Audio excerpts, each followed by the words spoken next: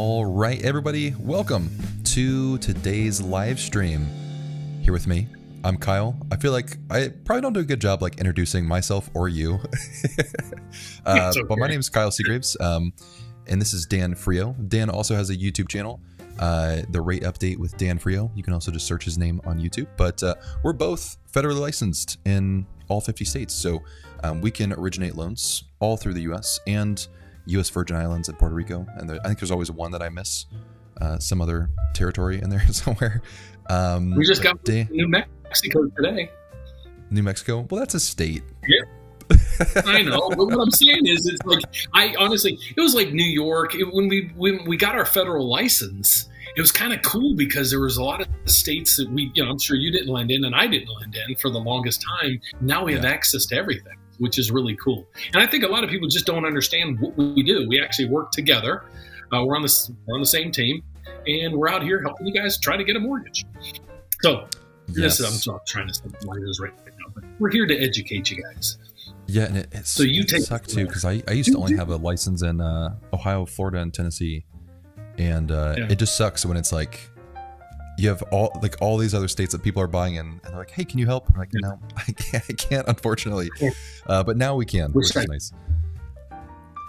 So cool. Welcome everyone. What we're gonna do is I do have one little topic that I want to cover here, which is the title of the live, and then we're gonna go into just a live question and answer. So we'll pull up your questions, so ask them in the chat. We're going to get to them, so like feel free to put it in now. We'll talk about some stuff, and then we'll get around to the Q&A. So stick around for your question to be answered. And we'll just pull up your question on the screen and we'll go through an answer. And we're trying to debate who takes the longest to answer the questions. It's either Dan or me. And I, of course, am voting that I am never the problem. I hate this. This is backwards. I know. Now we have our passive-aggressive timer that's going to make sure that we answer the questions succinctly. But just want to say welcome to everyone. Janet, Happy New Year. Goodness, why is that so big? Gotta shrink that down. Happy New Year, Janet. Thank you for being here as always. Jeffrey 57. Wonderful question. We absolutely are going to get to this. Just want to say hi to everyone here. We have that's not super specific, but it's good to see you. Miss Madeline, Eternity Chris, Secret HJ. Welcome. Cool. You know what? You just want to answer some questions from the top, and then we can jump into a little bit of some like headline news of what's happening in the market. Sure. If you want to pull up some of the questions, I can answer. I like just fell down. I can answer. We'll just go back and forth. But I can't. It's hard for me from my laptop to kind of see or read the questions. So if you don't mind popping those up, we can start going through that. Yeah. And then what Kyle did want to talk about today is there was a big article out saying how cash buyers are actually taking the housing industry by storm, and there's a big shift in sellers right now that they're more than willing to accept FHA loans. So we'll get to that here in just a couple minutes. So the first one is so Jeffrey J57 says, I need to refinance a privately held mortgage. Will this be like any refinance, or since it's privately held, be difficult to do? Me take it? Go for it.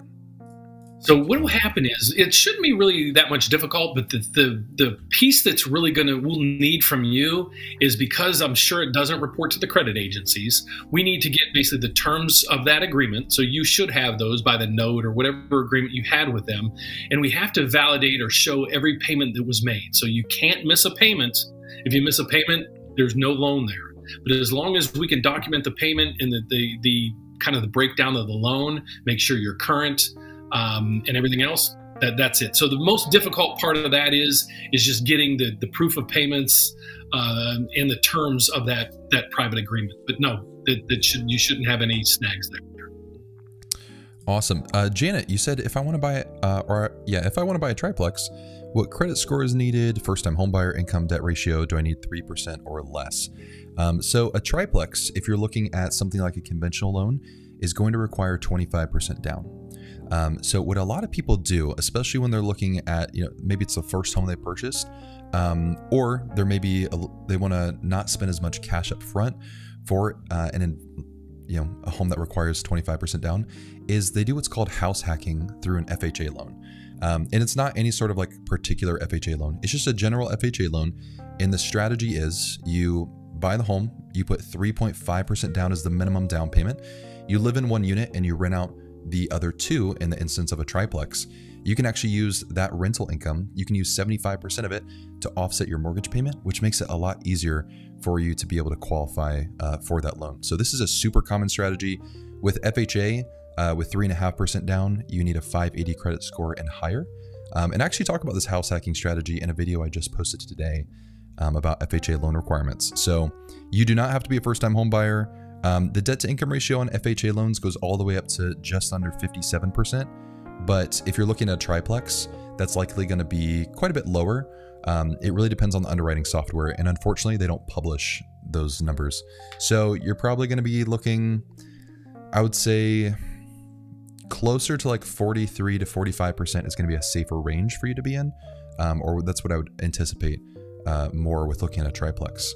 Outside of that, you likely will need some reserves in your account, meaning after you pay for your down payment and closing costs.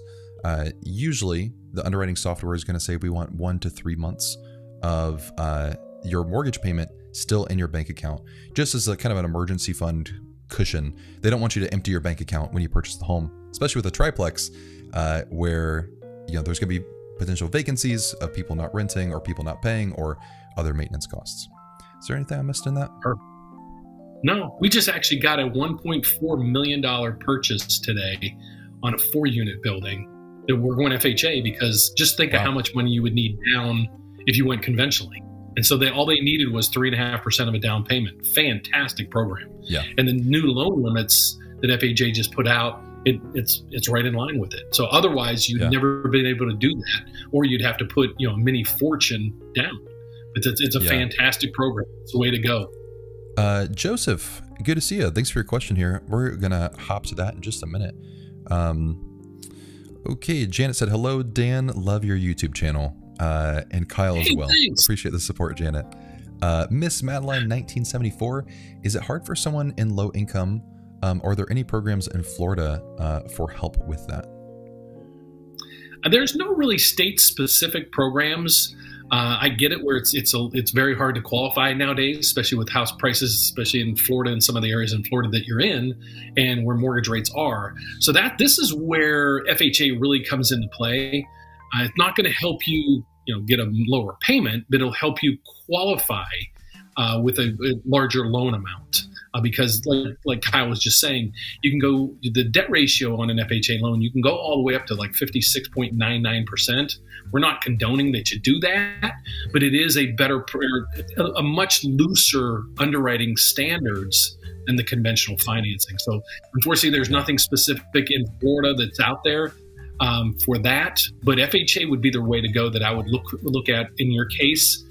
Even USDA, a lot of portions of Florida are in a USDA area eligible, so that's good. And a huge portion of Florida as well, if you're a veteran, don't forget you have VA benefits. You can do 100% financing, and those ratios, debt ratios, also go fairly high, and the rates are fantastic with no mortgage insurance. So you can finance 100% of your purchase with no mortgage insurance. That's huge. It'll save you probably about $200-300 a month by eliminating the mortgage insurance. Eternity Chris, hello. Dan and Kyle, greetings from Queens, New York. Hey, we're finally getting some New York followers. An adventurer Prime Fire just joined. So thank you for being here. Please ask a question if you have one. We would love to help answer that for you. Okay, Secret HJ, new builder, offered me a 4.375 interest rate with $2,500 closing cost discount. That sounds like a very low interest rate. Does that sound right to you?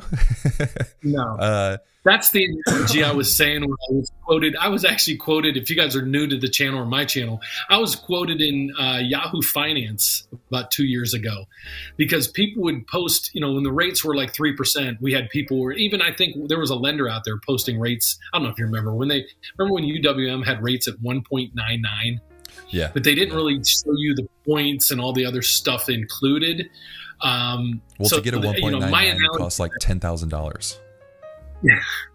So just a secret, or however you want to pronounce that. I don't know how they're doing 4.375. I would make sure it's not a weird program, because here's the analogy. So let's say rate or gas in your area is $3 a gallon, and you come to me and say, Dan, there's gas down the street at 99 cents. The first thing you'd probably say is, huh? How can it be? Unless you have to buy get a car wash, 2 pizzas, a case of beer, and a pack of cigarettes. So there's got to be some strings attached, because when the going rate today is 6.375 and you're 2% under. So what they might be doing, just watch they're not trying to pull a fast one on you. Maybe they're putting you into a 2-1 buy down. That might be what they're doing. I just find it hard to believe they're offering you a 4.375 30-year fixed rate and also giving you a $2,500 closing cost credit. I would be really skeptical, but if they are, God bless you. Or should I get an older house? Would another lender match? I don't see anybody matching a 4.375 rate, 30-year fixed rate with no points in this market again, unless today. it's a 2-1 buy down, like you mentioned. Yeah. So what else? How would you think they're getting you would have to pay. To buy that rate down. It would be 5, 6, 7, 8 points at least. Yeah, I don't know. I'd be very interested. So what you could do if you would like, because you also talked about like would another lender match the incentives. We actually have a little tool that you can fill out where you can just upload your quote, and then we'll go scan it across 80 different lenders that we work with, and we'll see, what does your actual loan estimate look like? And then is there any way that we can beat it with, the 80 other lenders? And if you can get a better deal with your lender, then we're absolutely going to tell you, we want you to get the best deal possible. So you're welcome to do that. The link is in the description of this video. I had to make sure it was in there. It just says, let us beat your loan estimate. You can just upload it there, and then you don't have to do the hassle of phone calls and, phone tag and the whole deal. And then we can take a look at it. If you send that over, Dan will take a look, and we can just double check and see what's happening there. But then as far as getting an older home, if this is the home that you like and works for you, go with it. I don't think there's necessarily a benefit of going with an older home over a newer home, as long as you do your due diligence of getting a home inspection and making sure everything's fine. But if this works for you, great.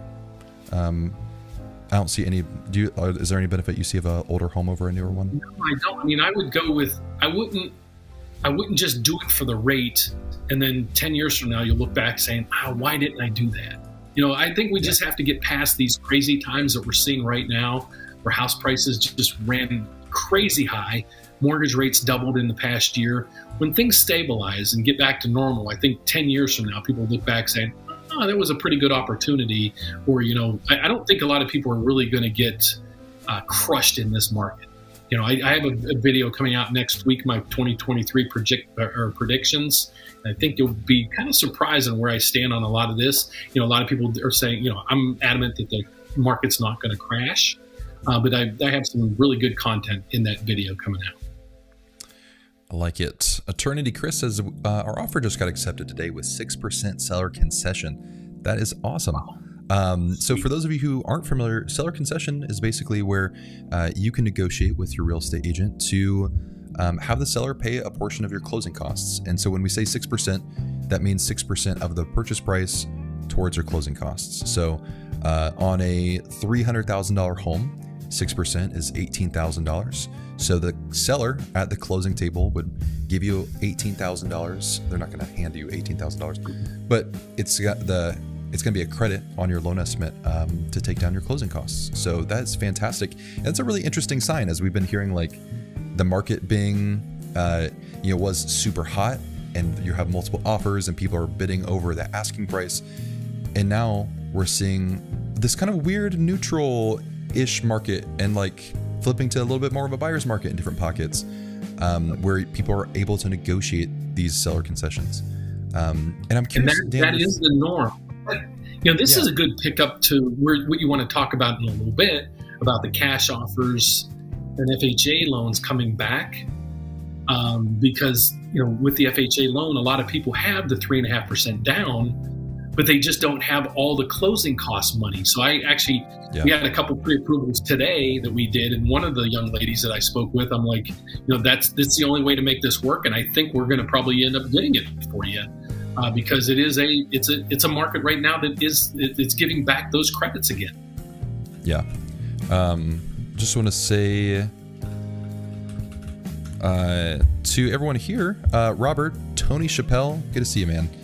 Stephen, Joey, who else did I miss? Carol, Stella, Jeremy.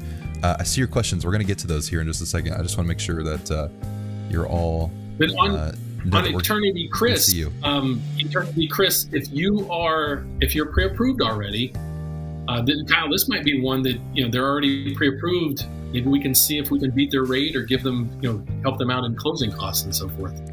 Yeah, my email's in the description. Feel free to email me. You can also use the tool that we have. It just says, let us beat your loan estimate. And you can upload your loan estimate there. And then that kind of saves you the hassle of, if you don't want to, if you're phone adverse like I am and don't always want to hop on the phone with somebody, you can do that and we can get that started for you pretty quick. Joey said, is there a 2-1 buy down product available for investment properties? Good question. I'm trying to remember if 2-1 is available on investment. I'm almost positive only your primary home. That's what I was thinking. I'm trying to figure out if there was another option. Buy down investment. You know what? And that's something that, and I apologize, I should be more up on that program, because the market's finally starting to shift. If the only way to make that 2-1 buy down work is to have somebody else pay those costs for you. Because otherwise you're just preloading your loan up front with all that interest. So it really doesn't save you as the buyer any money. So what we really want to do is we want to have the seller or the builder pay that cost for you. Well, up until now, most builders and most sellers aren't willing to do that. It was a bidding war. Now you're starting to see the tables turn a little bit. So you're going to have sellers agreeing to start paying some credits back and other things. So that's another area we'll get our pencils sharpened. So we, when this question comes up again, we know exactly. Well, I got the answer for you, and I got the guidelines. For a temporary buy down, it's for principal residences, secondary homes. It is not for investment properties, cash out, or ARMs. The main reason why even if it was available for investment properties, you have a 2% seller credit cap on a buy down anyway. And you're going to go over that with a 2-1 buy down in most circumstances that I've seen. And you have a video explaining the 2-1 buy down, right? I certainly do. Okay. If you guys are interested and you're a little confused when we start talking about the 2-1 buy down, check out Kyle's channel, and he's got videos. I'm sure it nails it out of the park. Oh wait, Eternity Chris said John from our team is the one who's been helping, and he's amazing. Oh, awesome. Cool. Fantastic. That's great to hear. So we're going to pause on Q&A for a second. Please keep asking your questions in the chat. Do really want to quickly talk about, from talking about seller concessions into a little bit of kind of the state of the market, what's been going on. So let me pull up this article here, and Dan, please chime in whenever you'd like. Don't let me talk for too long. This was actually surprising. This article sent me, I'll say parts of it are surprising, but as you get into the guts of it, I get it, because people have made so much wealth in the past 2-3 years in real estate. Now, if you're on your second or third house, you probably just cash out. Like I just talked to a young man in California, bought his house. I won't say it's that long ago.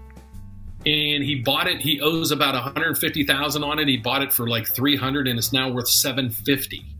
Yeah. So what they're looking to do, a lot of those people, they're either looking to sell that house, take all that excess funds, and they're moving from California to, say, who knows, maybe North Carolina.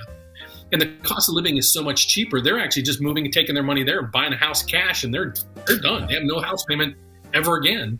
And that's what a lot of people are doing right now. But go ahead and you can caption the article. But this is that article too about FHA that we can discuss. Yeah, so what's really interesting is this article talks about 2 points that almost seem conflicting in most markets. Yeah. One, where you have more cash buyers in the market. And this is what was happening like a year and a half, 2 years ago, was kind of the big fear is like you have these cash buyers. He's like, or as Javier would talk about these California cash buyers. So people who had their homes appreciate a ton. They have $100,000 plus in cash from selling their home, and then they go and move to cheaper markets. Where like Phoenix, relatively cheaper to some of the markets in California, and or Austin or wherever else, and then those markets feeling all the pressure of the demand there. And so this is a little bit of a fear that happened, I think, as we saw like this crazy home appreciation happen over the past couple of years. But what's interesting is now when you see this, okay, more cash buyers coming on the market. First of all, it's pretty relatively low. It's not like the end of the world and most offers are cash, but also a new influx of FHA loans or FHA buyers. And what was happening, somewhere around 2-ish years ago, and the start of kind of this crazy home value appreciation madness is sellers were getting multiple offers. And unfortunately, sellers have, and a lot of real estate agents have this weird view that conventional loans are the best loans, and they're going to close that transaction the smoothest over something like an FHA loan or a VA loan. And Dan, you can speak to this. We'll get to that in the second part of the article. But it's just really interesting to see how people's perception of FHA has changed as the market is more shifting into a bit more of a neutral territory. And all that to say, like, if you're looking at getting pre-approved and you get pre-approved FHA or VA or USDA or any government loan like that, and you're looking to put in an offer, things are looking a lot more favorable for you. Even though there might be slightly more cash buyers, you have a lot more leverage. Like Eternity Chris was saying, like 6% seller concessions. Maybe not every market can support 6%, but you can come in with something like an FHA loan that is less favorable in the eyes of a seller for some reason. So we can get to that here in just a second. But here's the chart that they show about homes purchased in cash, and they say reaches an 8-year high.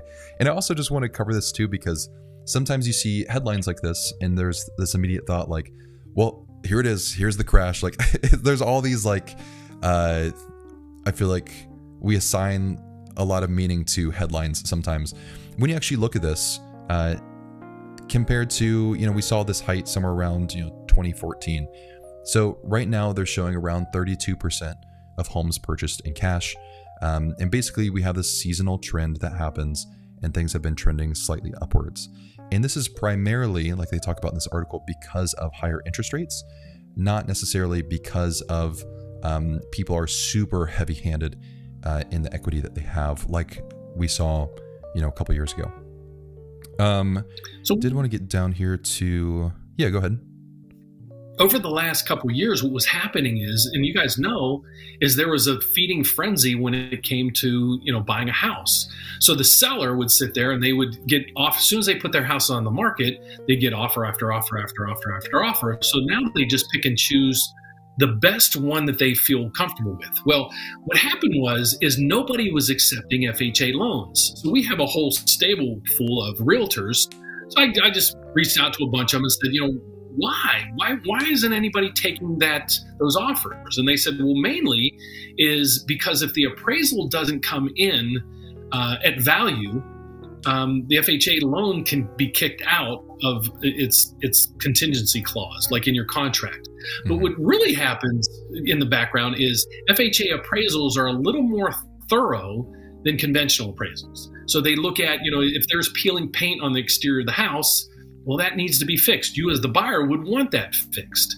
What was happening is the sellers are like, I don't want any issues. So I'm going to accept either cash or a conventional offer, because conventional mortgages or their appraisals, you can have cracked windows, you can have peeling paint, you can have things because it's not as in depth as an FHA appraisal. Mm-hmm. But now what's happening is sellers are starting to freak out because they're not getting 50 offers in the first hour. So they're sitting back saying, okay, well, maybe we now should entertain any offer because we might be in a need to sell the property. So now you're seeing, even the valid proof is right here in one of the contexts, is somebody's getting a 6% credit back from the seller to help them cover closing costs.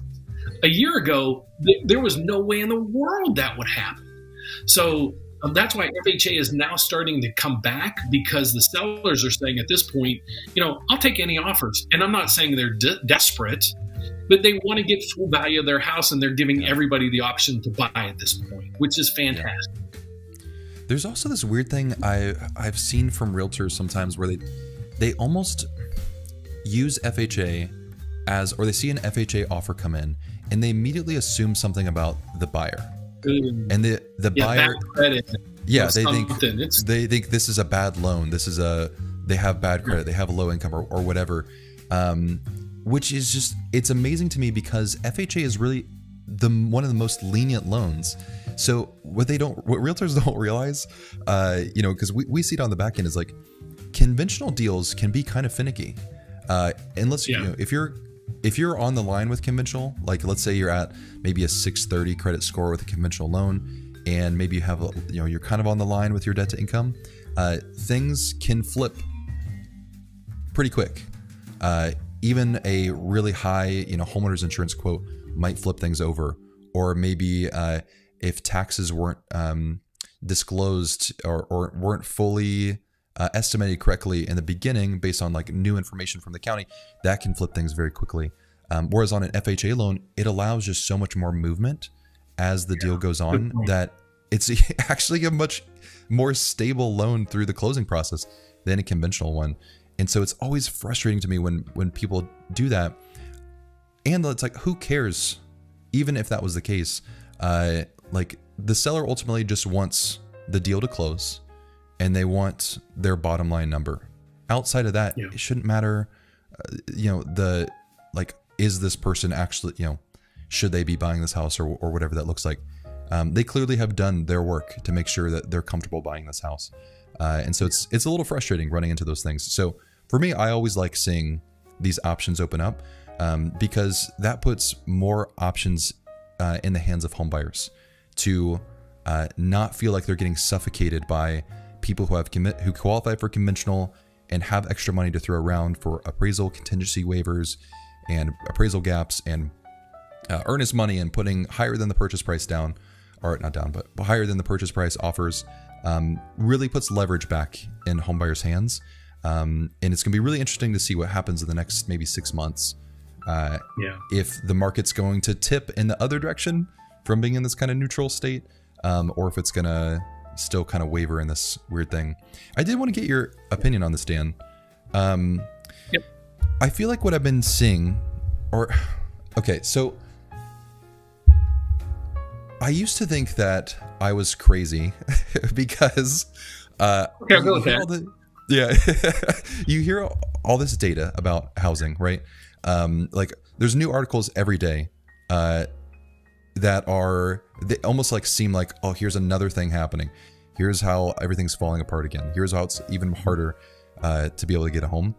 And I would see all of that, and then I would see my local market, especially when I was shopping for a home just a few months ago, and I was like, this isn't matching. Like the narrative is not matching my market, and I don't know why it took me so long for it to actually click in there. I feel like a lot of people are riding off of the advice of national news and trying to apply it to their very specific market. And the problem is a lot of that national news is skewed by a lot of these heavier markets, where you have markets like Nashville or Austin or Sacramento that are really kind of skewing the data a little bit. And granted, a ton of people live in those markets, but a lot of people in the US also don't live in huge high cost of living areas. And I just feel like the narrative is only serving people who live in those areas, and it's not telling the full story of what's happening in local markets. Well, look at here, just an example, and I'll give you a challenge for tomorrow. Like every morning I get up, I turn on the radio or whatever, or the news or something else, and I take a shower. And what do you hear in the news? Like just after you watch Kyle and I challenge you to turn on the news. The first thing you're going to hear, there was a shooting, there was a robbery, a house fire, a train crash. It's all bad news. Why? Well, it gets people's attention. Okay, so you have a lot of YouTubers, and I've been banned from many of those, as you know, is because I'm not on the bandwagon. I don't want to preach fear and concern and whatever. My goal is to educate those out there just on real estate. I've been doing this for 30-something years. Okay, so 10 years from now, we're going to look back at these times and saying, you won't even remember what it is. But you got to look back. I did a lot of focal on this, and I probably dove in deeper than I wanted to, and I'll just answer it this way. Bad news or the fear mongering gets the clicks. And by all means, check out some other people that do videos, and their basic fear is, like, for example, you'll see a headline saying, foreclosures are up 1,100% in the past year. Okay. The first thing you would think is, oh my God, the world's crashing again. Well, what you don't understand, unless you're in this, is foreclosures. There was a moratorium on foreclosures throughout the whole country during COVID. So if you can't foreclose on anybody and you have 2 the following year, well, the increase is huge. Okay, so you have to really check out the context. And what I also say is basically on your point, you're in Dayton, Ohio. I'm from a small town in West Virginia. I was just back there. House prices aren't going up 20 and 30% a year. They're staying on the trajectory of the norm. 3, 4, 5% a year. So a lot of areas aren't getting affected. But again, if we came out and said, house prices are flat this year, up another 3%, and mortgage rates, nobody would click. Nobody cares. You need the hype. So the hype is foreclosures are going crazy. The housing market is going to crash worse than it's ever crashed ever. And you look at those videos and you try to find content in there. But all they do is they spew the same information day after day after day, how, Sacramento is down, 15%. Well, they didn't tell you prior to that, it was up 50% in the last 2 years. So if I had a house and I was up 50% in 2 years, then all of a sudden in 6 months it dropped 10, I'm still high-fiving somebody because I'm still way up. So I'll just leave it at this. It's what marketing. I've seen a lot recently with home appreciation is people talking about, how last year it was closer to 15%, but let's even go lower to say home appreciation last year was 10%. Because I think it was like 15 to 17, but I'm not going to be able to do the math in my head if it's at 15. But again, when you're talking that, you're talking the overall economy or the overall country. Yeah. So, what did Dayton do last year versus what did Miami do? Yeah. Well, because what ends up happening, and I've seen a lot of people do this with the home value appreciation reports recently, is let's say appreciation was 10% last year, and now the year-over-year appreciation is 7%. The headline for that video or the headline for that article or whatever now is home value appreciation drops by 30%. Yes, exactly. When that appreciation didn't. It was the acceleration of the appreciation. Yeah, she's got to join one stream. That's what you get it. I get it. What I tried to do in 2022 was to educate people of exactly that, saying, guys, you got to read the details. So on my channel, what I do on a daily basis is I provide the context. I'm not making the decisions for you guys. That's why Kyle and I are on here every week saying, okay, don't buy unless you have your reserve money, can afford the payments, can afford, Kyle just bought. He just bought. And he's in the business, has been in the business. So you have to really dive past the headlines and the banner ads and really read the details. And that's what I try to do really heavily on my channel, is to debunk those narratives and explain to, yes, that the foreclosures are up 1,100%, but here's the real truth behind that story. And the why is always the biggest point that I try to explain to people, the whys behind it all. Mm. So sorry for my tangent, but it really drives me nuts, because a lot of people have been sitting on the sidelines for the last 2 years waiting for this crash that hasn't occurred. Who knows it'll occur, and they missed out on the lowest rates ever in history. So that was, I just want to provide, we just want to provide facts and education. A lot of material. It too, what I found is like, it comes from a little bit of like it's a very privileged position to assume that people can just stay where they're at, or they don't have to leave their current situation. To just say that like people are going to buy in this like vacuum, like when people talk about housing in this way, they talk about it as if like there isn't an alternative to consider, where there are a lot of people who are getting out of a divorce or a bad relationship and they need to find somewhere to live, and the rental options aren't going to work for what they want. There are other people who, I've worked with a lot of buyers who they were renting and their house was filled with mold and their landlord wouldn't do anything about it. And, you know, a lawsuit would take forever. And they're like, we just have to get out of here and find something that works for our family. Or you have families who are growing. You have people who are downsizing. Like, when we're talking about housing, there's way more to consider that we're actually using a house for. Like, there's a quality of life that's inside of it, not just the pure numbers of it. And of course, we don't want to make terrible decisions.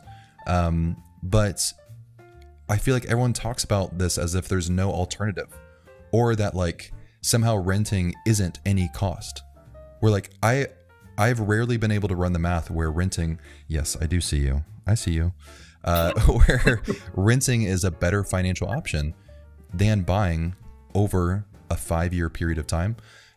So I don't know. It's just very interesting to hear people talk about this. And these are everyone who usually is like saying things like that. They already own their home and are usually in a very comfortable financial situation and aren't experiencing a huge amount of change. Though, where my area that finds it odd, and we can leave it at this, is so many realtors are out there telling people, you know, this market is terrible and it never buy a house and blah, blah. Well, why would they be telling you that? I didn't really ask their opinion because, you know, people do still want to buy a house. Would I be reaching out to that realtor to use that realtor to help me buy a house if I see every day they're just sitting there saying, oh, housing is overpriced and rates are too high and this and that? No. So the job, like our job is, our job isn't to, you know, talk you into buying a house. It's to educate you guys. And then when you do decide, okay, now's the right time, reach out to us and we can walk you through basically from step one all the way to the keys in your hand. But we just provide education, take it for what it's worth. But there's no reason why, you know, I always say to people, why am I going to give you bad advice? Because if that's what I do every day on YouTube, you're going to just start posting down below, you know, I'm full of it, and nobody would ever use us. So that's enough on that topic, I think. Should we get back to some Q&A? Good bring up. It's that's you just hit my little pet peeve if you didn't realize that. It's just because there's so much false information out there that you just try to debunk it, but it's hard to do because people are making a lot of money on YouTube just pumping that fear. To me, my big thing is just there's people have every friend that I know who's purchased a home, every family member I know who's purchased a home, and probably 95% of the clients I've talked to that I've helped get a loan always buy a home for reasons other than money. Something else is going on in their life. Their job changed, their relationships changed, their family changed, they're exploring new areas. Something changed, and a house needs to be conducive to that lifestyle change. Everything in my life is not boiled down to the bottom line number. Otherwise, like, would my house value go up this year or not? Because if it didn't, I'm selling. No, I love it here. All right, let's get in some Q&A. My cat's name is Bloom, and she is sometimes needy and sometimes she wants nothing to do with me. Joseph said, I just got pre-approved for an FHA home loan. I had a bankruptcy over 2 years ago and just became qualified. I have the 3.5% down payment. Are we more in a market where the seller will cover closing? Hey, we just talked about that. Yes, you are. Great outro.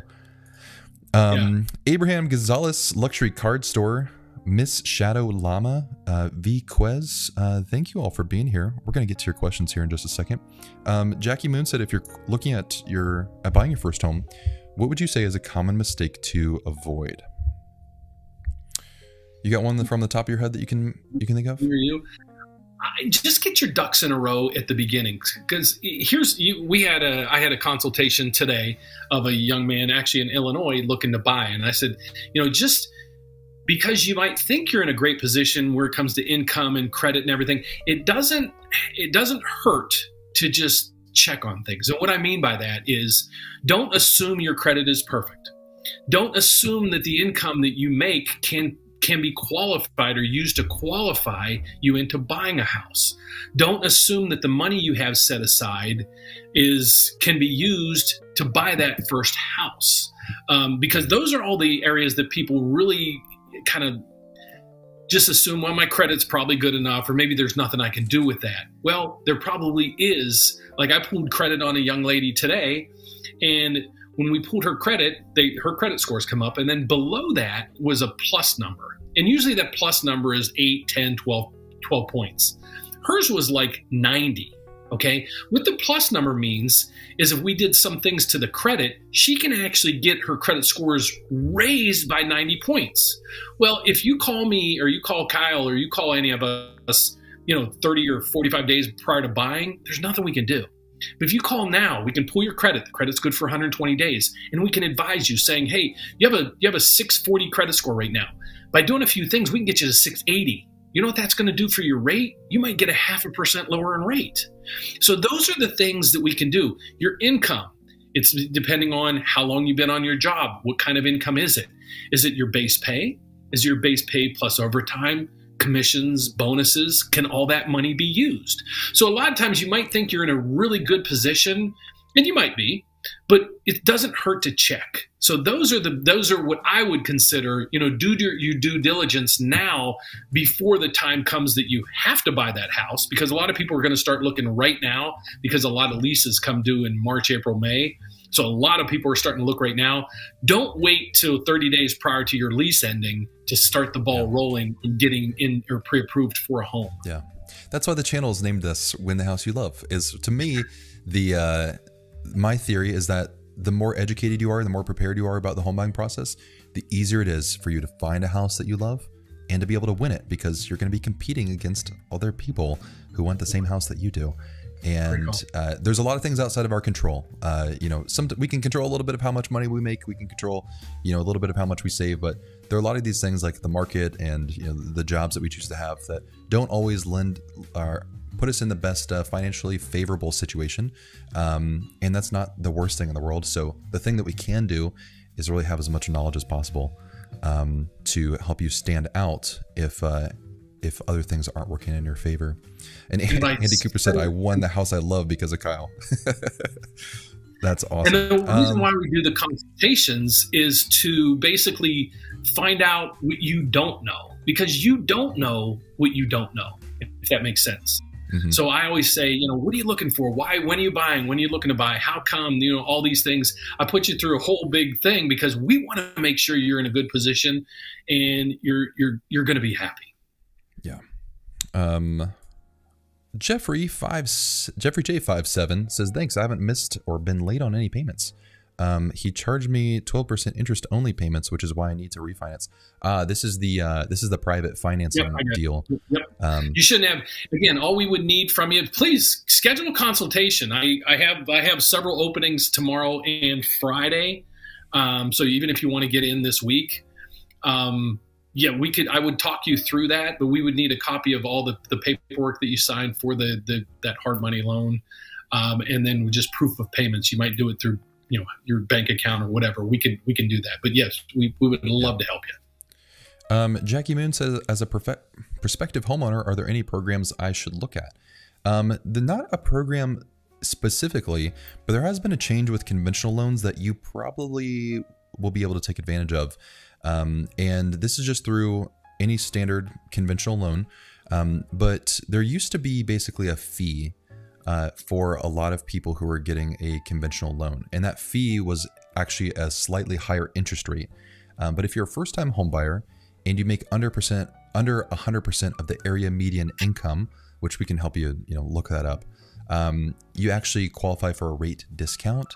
And that's a really great thing that takes zero extra work on your part. It's not some special program. There's not some, super detailed requirements other than having, those two things. First-time home buyer, under 100% area median income, and you qualify for that rate discount. And we can help you explore that if you'd like to.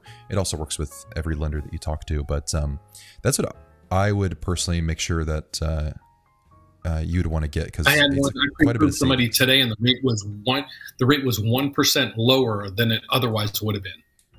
Yeah, it's a pretty nice change that's in there. Yeah.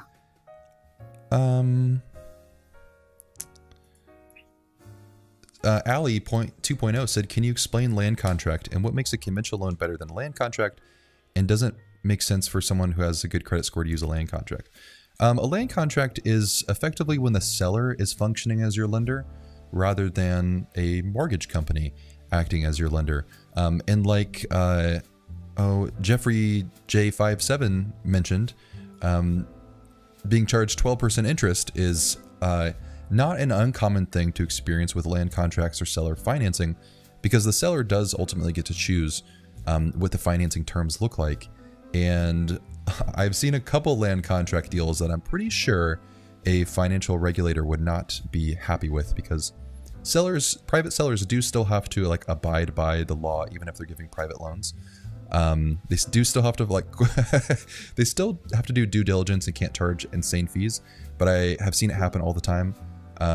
There was a group of people I helped out of a batch of land contracts because they were in similar deals where it was like 12% interest only, and so these people had been making payments for like 5 to 10 years, making no dent in their equity, had been paying thousands of dollars. And I was sitting there looking at like, I don't know how this is legal, but we refinanced them into conventional loans, some of them FHA loans. That way they could get out of that. They could pay half the same or half of the amount in interest, and then also actually be able to build equity in their house. So it is an option. It's just one that comes with more risk and is usually a higher cost to it. Something else to watch out for, and I've seen this happen, where the person went under land contract, was there for 2, 3, 4 years, and all of a sudden the person that they were paying was getting foreclosed on. Oh, nice. That's great. Yeah. So the person that was financing it on the behalf of the seller, in that case, they lost the house. So ultimately the person that was buying it via land contract lost everything. Lost all their payments and everything. So it just went poof. So not the most prudent way to do it unless you have to. But if you got good credit, down payment money and everything else, unless their terms, here's what I would check. Make sure the house is free and clear. They don't have any liens, because if they miss any payments, that house is getting foreclosed on and there's nothing you can do about it, because the bank has the lien on the house. If the house is free and clear, make sure that they file the land contract. They filed it at the courthouse, so it's a valid lien against the property with you. And then the other thing is, if and when the tax laws change again, make sure you're able to, they're going to issue you what's called a 1099 INT to show you how much interest that you've paid on that loan. Because right now it doesn't really affect you because the standard deduction on your taxes is high, and most people don't itemize. But in the future, if and when the tax codes change, that you might be able to write off that interest again on the mortgage. And if they don't send you a 1099 INT, then you can't write off that interest on your taxes. Whew, that was in depth. I didn't mean to go over everybody's head. If I like it, I apologize. Miss Madeline 1974 said, "When's the best time to purchase?" I made a video on this. I think it's 2 videos ago. Here are my 3 rules, because I just purchased a couple months ago. I think when you buy shouldn't really depend on the market, because no one's ever going to control the market. Historically, over the past 100 years, real estate has trended upwards. And even in the downturns, if you bought at the worst time of the market, it would only take you 6 years staying in that home to break even. Most people are in their home for 10 years plus. So the only time you lose money is if you sell it for a loss. So my 3 rules. Number 1 is a payment that you can comfortably afford. So there's tons of different rules that you can use with this. I like the doing a practice payment. So if you currently pay $1,000 a month in rent, and you're about to go up to a $2,000 per month mortgage payment, that when you're looking at houses and running the numbers, start paying an extra $1,000 into a separate account. See how that feels. I think that's one of the best ways to figure out if it's a payment that you can actually deal with and isn't going to suffocate the rest of your budget. So buy something that's comfortable. Next is to plan on living there for 5 years or more, because statistically that's going to weather most of the downturns that we've seen throughout a historical period of home prices. And then third would be having a minimum of a 3-month emergency fund. This means that, let's say your monthly expenses to live, like this is your survival number. So it's your gas, your groceries, your utilities, your future mortgage payment, anything that's an expense to you. Let's say that adds up to $3,000 per month. For some people, it might be $5,000. For some people, it might be $10,000. Let's say it's $3,000. After you pay your down payment and your closing costs, you should have $9,000 remaining in your account. And this is so you don't buy a house and wipe out your bank account. It's so that if your furnace goes out, you have money for it. It's so that if any emergency comes up, even if it's a non-house related thing, you have a medical bill, whatever, a car problem, you're not pulling out a credit card or trying to scramble to find money to make that payment. That's going to put you in a much more comfortable situation. Perfect. Niall, you said I'm the Bobby Caldwell of real estate influencers. I will take that all day long. I like some. You know who Bobby Caldwell is, right? I know. You don't? Oh my gosh. Well, I can't play any of his music because we'll get a copyright claim. But he's got some nice. What would you classify that as? Like, it's like 70s smooth jazz. I don't know. Edson, is there a limit to how many points you can buy down on conventional or FHA? Yes. You want to take that? There's it's usually about 2 points because there's a lot of federal regulations that deem a loan high cost, and those costs are you can't exceed 3% in certain areas. And points in things such as points in underwriting fees and processing fees and all that do accumulate into that. So if you have 3% total, I see pre-approvals come through or loan estimates come through, and I don't even know how it's possible, where the person's buying a property and they're getting charged 6 points. It's not even legal. So when I get those, I look at them and I'm like, well, they kind of have your loan approved, but they're never going to be able to get that rate because you can't pay 6 points. It's illegal. So, on most, you're going to be able to charge probably 2 points because there's going to be other like fees like underwriting and processing and so forth that add up to that total of 3%. Yeah. Not to mention the break-even time on paying that, the more points you pay down, the longer it's going to take to recoup that money in interest savings. And anything beyond, I really don't like anything over 1%. And if you're really aggressive, I guess 2 can be an option. But the time horizon to recoup that money is just, there's usually a refinance opportunity before that time period is up. And that happened. I know one of my friends got a loan and I helped him with it.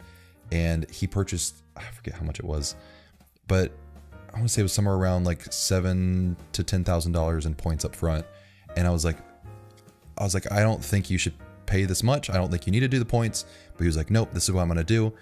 And then rates dropped and he refinanced a year later. And I was like, hey, remember when we had this conversation? Like, please don't buy down points again because all that money went out the window.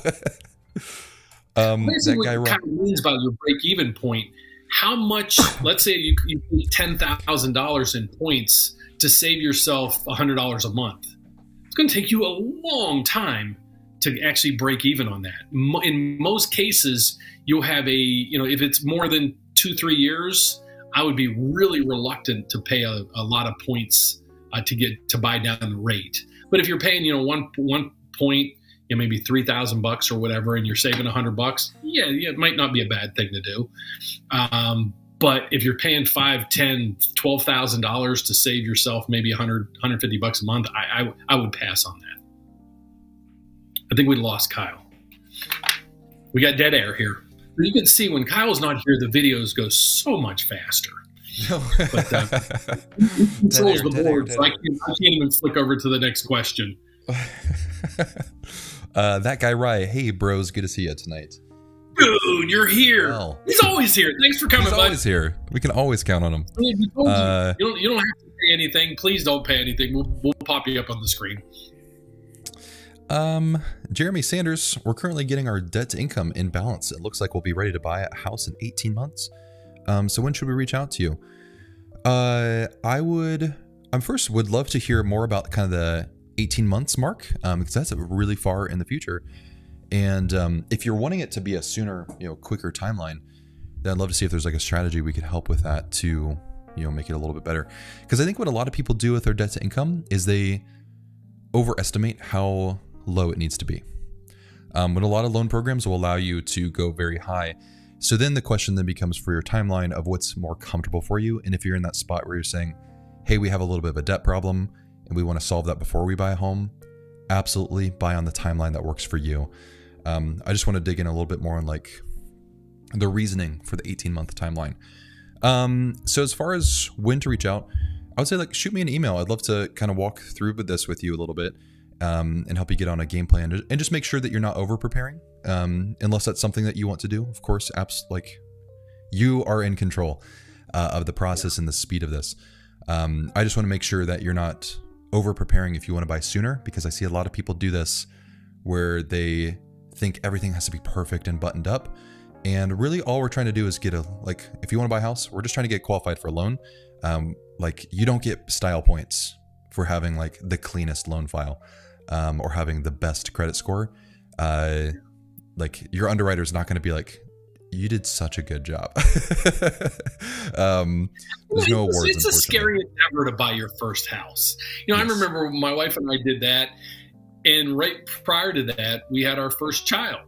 So, trying to even figure out when to have your first child is challenging, because you're going to have that person around forever. It's kind of in the same context to a point, I feel. Yeah. Buying that first house it's tough, because I had a consultation today and the guy's like, I think I'm as prepared as I possibly could be. And I went through everything and he was dead on. I mean, he follows your rules to a T. But it was like, it's scary. It's scary, and I get it. But once you do it, you realize, well, that wasn't so bad. And then especially 3-5 years from now, you look back and say, how much equity do I have in my house now? Wow, that was a pretty good investment. Or I just love going home. I don't have people banging on the door next to me or somebody upstairs running around, in an apartment. Yeah. It's your house. So that's my 2 cents. Carol said, can I buy a house if I have an ITIN? Yes, you can. You will need a specific type of loan for that called a non-QM loan, that usually does require a higher down payment. Do you want to it does. Normally, I think ITINs are usually, on the top of my head, depending on your credit, you're going to probably need 10% down. It's a guess, but it's kind of an educational guess. Yeah, the hard part when you get into some of the non-QM stuff is the reason we don't have the rules off the top of our head is it does change based on your credit score, and with certain lenders, other factors documentation for income, all of that can change your down payment requirement.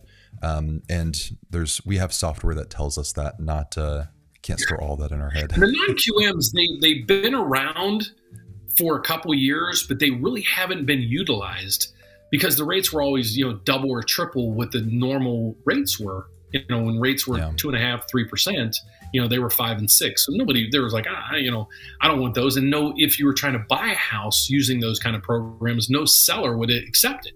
Again, now we're back to that. We're getting a little bit back to normal, where people are issuing you concessions. They'll take an FHA approval. They're even taking non-QM approvals.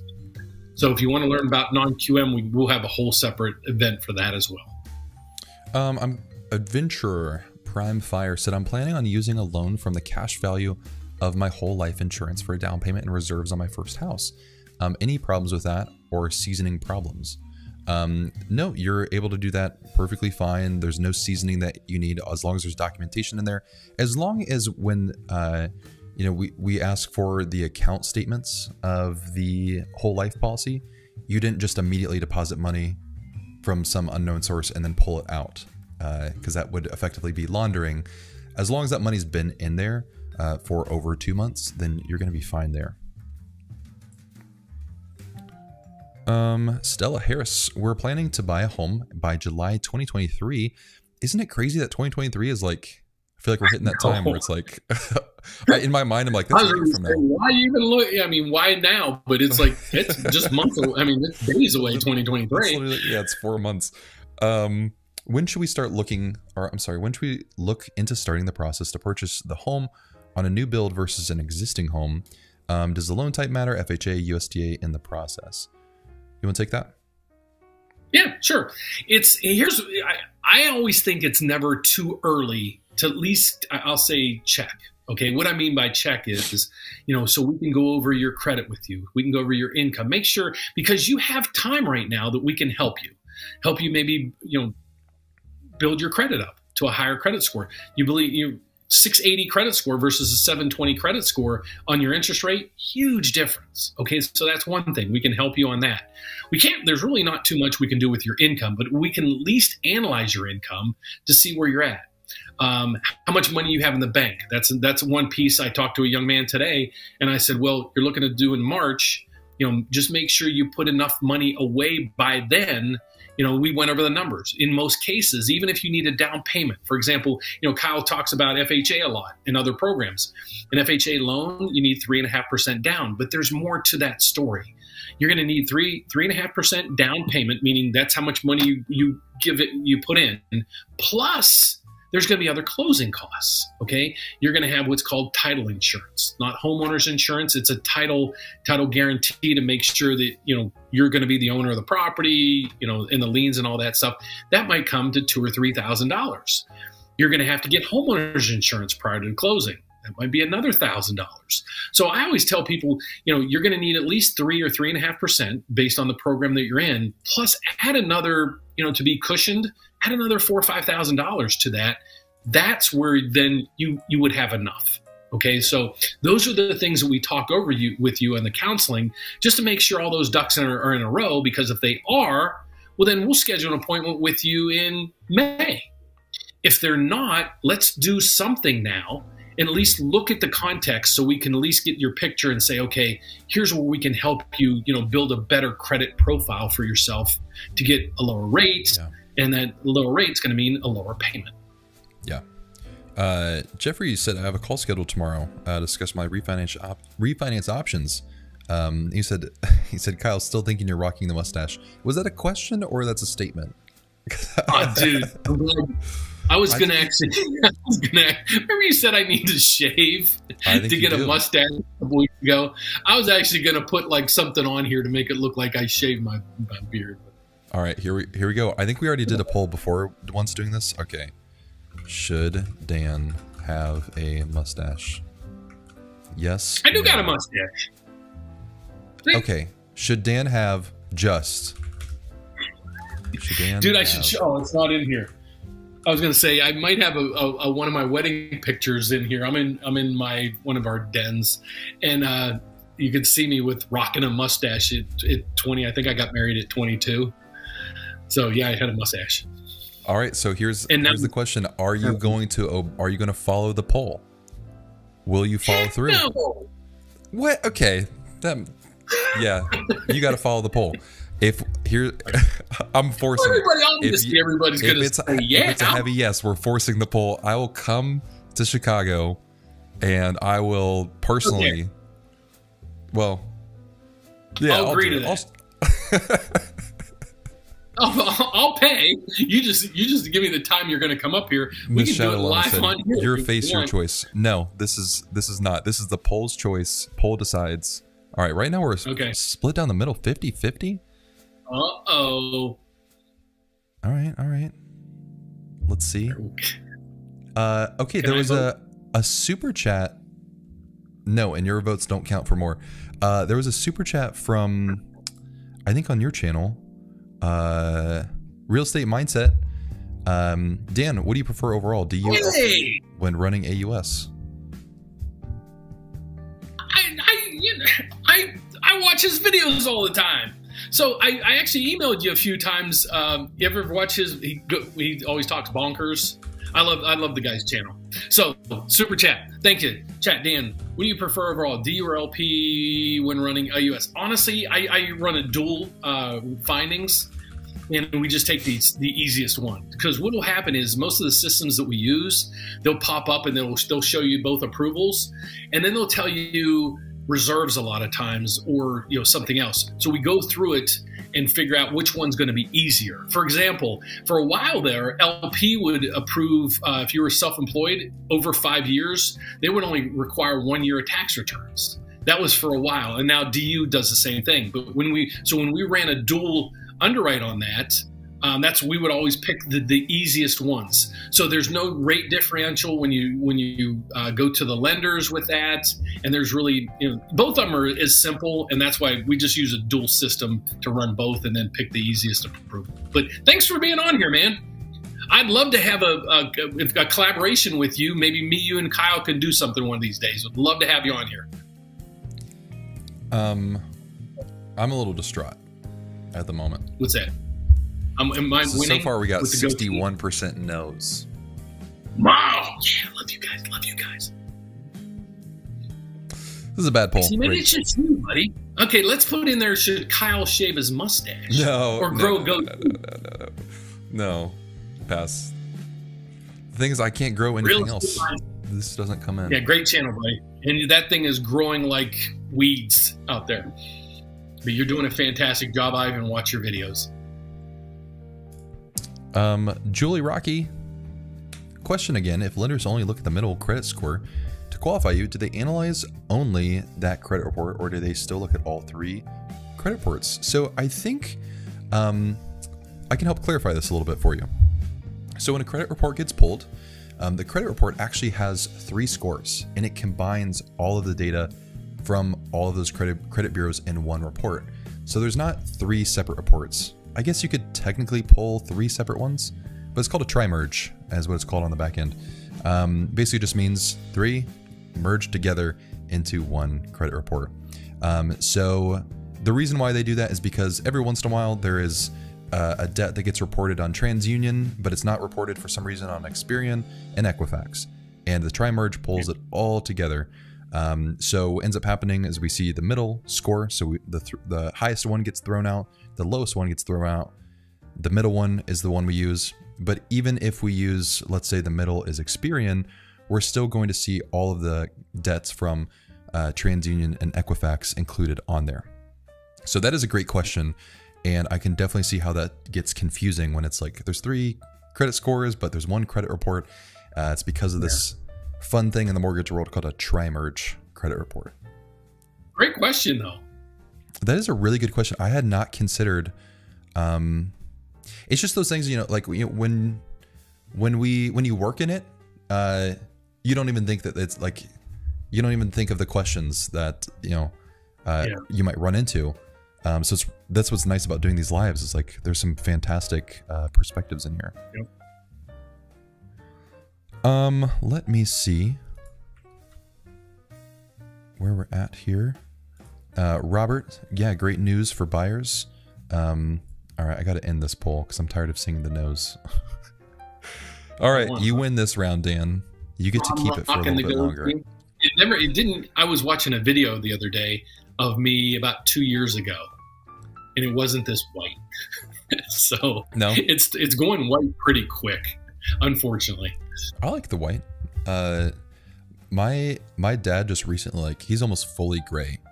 I don't know. I think gray hair looks great. My mom's, she didn't start going gray until she was in her early 70s. So I don't color or anything. That's my real hair, but this is almost white. Yeah. Whatever. I have some like gray hairs that come in here. I have quite a few gray hairs up here as well. Every once in a while there's stress. Is it? Yeah, this business will do it for you. I was hoping I'd be more tan today. I was in Florida for Christmas, and it was 33. I was telling Kyle right before we went on, I went down there for Christmas, and we went to, if anybody's down in Florida, the Cocoa Beach area, that's where I have a home down there too. But Christmas Eve, there was what's called a Surfing Santa contest down at Coconuts. It's a bar restaurant. There was probably 50 people surfing in Santa outfits and stuff like that. And there was probably 5, 6, 7,000 1,000 people on the beach, and everybody's in their winter coats, hats, gloves, and it was a blast. But yeah, I spent a week in Florida in the 30s. That is brutal to go to Florida in 30. I made you tanner. You like that? There you go. You're more tan. Oh, there we go. Oh, it was a good. It was 80 kinds of stuff we can mess up over here.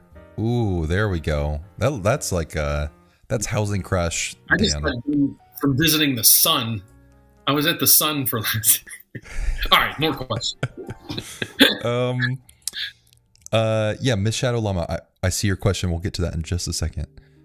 Miss Madeline 1974. If I have the down payment, would I be able to get help with the closing costs?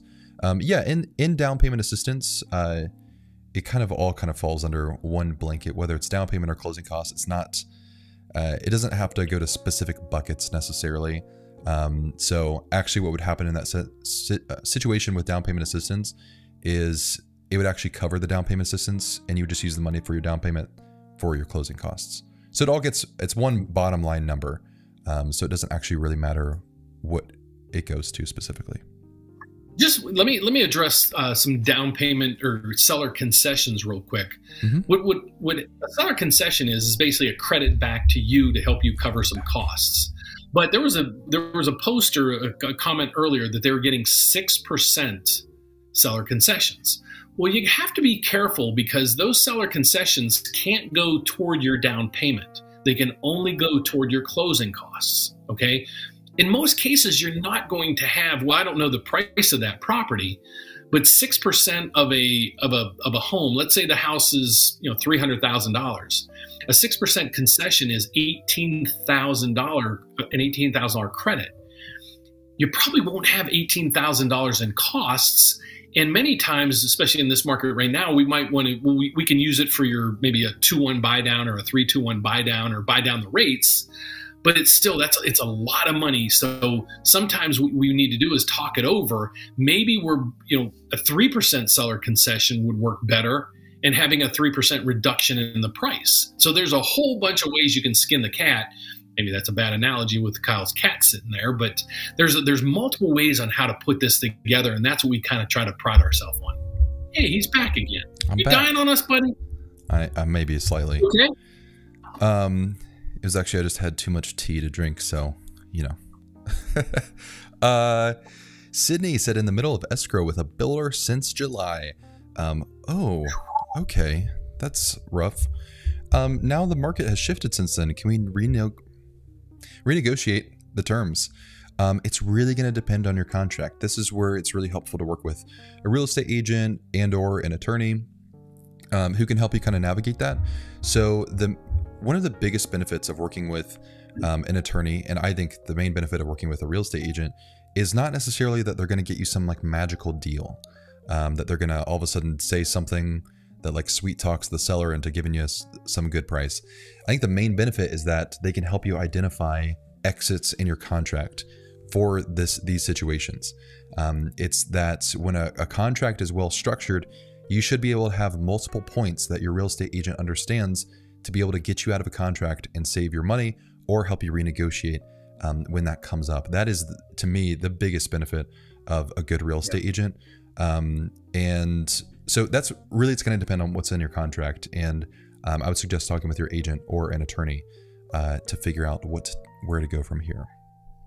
That's a common theme right now with people that are building houses, just to let you know. And that's why you're seeing a lot of people backing out. Blue Migo. Dan, if we have a recession and people can't sell their homes, do you believe people will opt out to rent out their home, keeping inventory low? 2008 recession was the opposite, high inventory. If you can't sell their house, do you believe? I'll address a couple pieces of this. I'll first address the recession. Recession's probably here. It's probably been passed. We might probably hit another one in 2023 because surveys out on many channels is 98% of CEOs are predicting a recession. Well, 98% of CEOs, basically that controls the whole country. So if they're saying we're in a recession, it's going to be basically a self-fulfilled recession. So that being said, normally in a recession, you see mortgage rates and interest rates in general dropping. People can't sell their homes. I don't. It's going to be really hard not to be able to sell your house because it's, again, you might be an older, I won't say an older person. You might have been around in 2008 and 10 to see what happened then. But that was a whole different animal.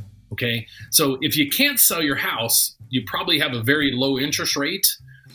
So it might not be a bad idea to sell or to keep it as a rental, but what are you looking to do after that? Are you looking to buy? Do you need proceeds from that house to buy the next house? If you don't, depending on your market area, this is where you get a realtor involved as well. How much market rents can you get? Can that offset your mortgage payment? So at least you're washing, meaning it covers your mortgage. But I don't see home prices getting down to the point where you shouldn't be able to sell it based on how much you owe or anything on the home because of how much houses have appreciated over time. So was I answering that correct? I mean, in the context that you took it as well? Okay. Yeah, I think so. But if you can't not sell it, and you don't have to, and you could cover the rents and you don't need the money and whatever, rent it out as long as you can. But in this market right now, I still think you'll be able to sell that house. Yeah. I don't foresee, homes crashing or homes not being on, there's still a big demand, believe it or not. There is a huge demand for people still looking to buy houses. Yeah. I was going to say, we have 123 people here. First of all, welcome if you're new. I feel like every once in a while we probably need to hey, this is who we are if you're new to the channel. So Dan and I work together. I'm on, it's always backwards, isn't it? One day we're going to figure this out. We're going to have to practice where we're pointing. Hey, we got it. So Dan, I'm on Dan's team. And so we're both licensed loan officers in all 50 states. And we work with a team of loan officers. You can schedule a free consult with us. And our goal is just to help you be able to work through the beginning stages of looking to get qualified for a loan and seeing what your options are and looking at all your decision-making numbers up front. So we think that's really important to be able to start the process earlier. That way you can make better decisions and have better plans moving forward. That way you don't see a home and you're like, I really need to write an offer on this. And then you find out it's outside of your budget where it's not going to be comfortable anymore. Or you feel stressed during the process because you're trying to scramble to get things together and meet deadlines when you could have started a little bit earlier, just done a little bit of prep work up front and made that process a lot smoother. So you can schedule a call up here, winthehouseyoulove.com. And then Dan also has a fantastic YouTube channel. It's just search his name, Dan Frio, or it's also the Rate Update with Dan Frio. And you're also welcome. As I die, you're welcome to email me. My email's in the description, along with a ton of other tools as well. And you do the consultation for this week or next week, and maybe even the following week, you'll probably get yours truly doing your one-on-one consultation. So don't make that discourage you guys. Yes, I'm trying to figure out, is that a selling point? I think that's a selling point. Thing? Is that a bad thing? Yeah, and one of the reasons why I wanted to join Dan's team is because of the experience that Dan has. Like, you've been doing this for 30 plus years, and so that experience says a lot in terms of being able to make deals happen. Whereas, the more knowledgeable your loan officer is about guidelines and understanding programs, the easier it is to find options for you to get approved or to make things work. Compared to if you're just calling a lender it's just like a call center and you have somebody who's newer or isn't willing to put in the work of exploring, how they can get you qualified, then you can start running into hurdles that can be pretty frustrating. Jackie Moon. Oh, we answered this question. Kyle and I were talking right before this. We know there's a lot of football games on and everything tonight, so we're thinking, man, I hope people show up. Chelsea, as a future seller who is not in a hurry to move, that sounds like a lot of sellers, especially if you have a pretty low interest rate. It makes it tough to want to move somewhere. I'd rather wait for the market to shift back to a seller's market than pay for seller credits. It sounds harsh, but I also need the money to move. Yeah, I totally get that. And so, yeah, you're absolutely not going to sell if it financially doesn't make sense for you. What is very common with seller concessions or seller credits is to actually raise the purchase price by the amount of the seller credit. And so effectively, the buyer is financing the closing costs. And this is for markets that are more, kind of more middle ground. Those really heavy buyer's markets, you may not be able to negotiate that. And this is all something that can be negotiated. But I think sometimes what people think is it's like the home is listed for $300,000. So let's say it's a $5,000 credit that the buyer wants. Then you as a seller is only going to net $295,000, and then you have all of your other, closing costs and your mortgage payoff and everything else in there. Where the buyer can actually come and say, or you can negotiate with your realtor and say, I won't do $300,000 with $5,000 credit, but I will sell it to you for $305,000 with a $5,000 credit. It's the same. You get the same number. You still get $300,000, and the buyer gets what they want. The only caveat here is the home appraisal does need to come in at that purchase price. And the appraiser is they do see the contract to see what the credits are. And so something crazy that's really not, the market doesn't support it, isn't going to fly. But for a lot of people, this is a strategy that works well. The buyer basically financed their closing costs into the purchase price of the home to help them with those upfront costs. And you as a seller walk away with the money that you want. Or you could split the difference, list it for $300 and $2,050 and, do it that way, or tons of different negotiation strategies there. So that could be an option if you want to. You could also just look at keeping it on the market longer and waiting for a buyer who may not ask for seller credits. All of those are options for you. Miss Shadow Llama, question: how to anticipate escrow increases at purchase? Our total mortgage amount, including escrow, went up monthly, about $200 per month, 9% year one, and another almost 10% a year two, messing up the budget percentage. First, you're going to want to look into where is the increase happening, because the escrow, for people who are unfamiliar with mortgage payments, is you have your principal and interest payment. That's what's paying back your mortgage. Depending on the loan you get, you have some mortgage insurance likely, and that basically is if you put less than 20% down, or you have something like an FHA loan. The escrow is your taxes and homeowners insurance, because taxes are usually paid semi-annually and insurance is usually paid annually. Instead of having this huge bill due once a year or twice a year that people often don't budget for, the lender will actually collect that monthly from you, and they'll be responsible for paying that out of that account. So the increase here is one of three things. Number one is that the escrow budget was actually set incorrectly. So there could be an escrow adjustment where maybe there was too little money planned to be put in there. And there's really no solution to that that I can think of, because it's all retroactive. A good example is like, okay, I just purchased a home a few months ago, and the seller had a homestead credit because they were older than 65. So my taxes, especially because the home value increased from when she purchased it, my taxes are probably going to triple compared to what hers were. But my escrow account only collects what her taxes were, because the escrow can't anticipate future changes in property taxes. Now, I knew that, so I'm comfortable with the budget that I set aside, knowing that my taxes are going to increase when the new assessment comes in and the homestead isn't applied anymore. So that's something that like your loan officer should be able to help you identify. I've done that a lot with clients where we can look on the auditor's site and see, here's a reduction that the seller was getting. You're not going to get that reduction, and plan for that appropriately. The other two would be your homeowner's insurance cost. Did that go up? Likely, probably not. It may have increased with your home value. And if so, you can always shop for different homeowner's insurance, or see a way to increase your deductible, or talk with your insurance advisor about lowering that. The other thing that would increase would be your property taxes. You can petition to have your property taxes lowered, or your assessed value on your home lowered.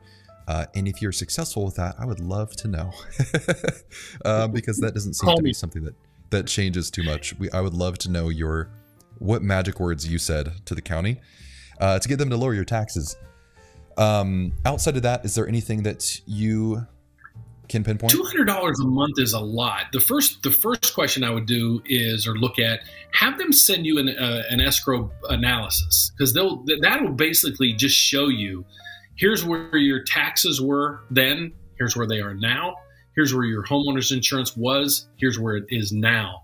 Where's the difference? One thing is, because it is a dramatic increase, I know flood insurance has basically doubled. So do you have flood insurance? Or maybe you had a property claim, like your roof, you had roof damage for a hurricane or some storms, where now your homeowner's insurance just went out the roof because of that claim. There could be multiple reasons, but the biggest thing is it's not your mortgage piece, because your principal and interest is basically tied to the note, and you most likely have a fixed rate.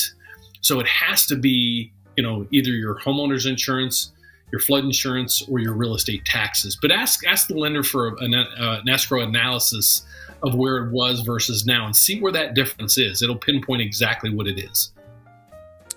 Yes. As an investor, first loan against FHA. I'm not sure if that was a question. You can't do an FHA loan. Has to be your primary home. Let's see. All right, we need to do some power hour questions here. Really boost through these. Nubian Queen T. Is there a way to get your credit score higher to get a better interest rate? We have almost paid off all our bills. We're thinking to close credit cards. No, please don't close your credit cards. That will immediately lower your credit score. You actually want that credit availability. It helps lower your credit utilization, because your utilization is a big part of keeping your credit score good. And the utilization is how much available credit do you have, how much could you borrow versus how much do you borrow, and you want that percentage to be low. So actually, like, getting a credit balance increase can actually help increase your credit score, because it lowers your utilization.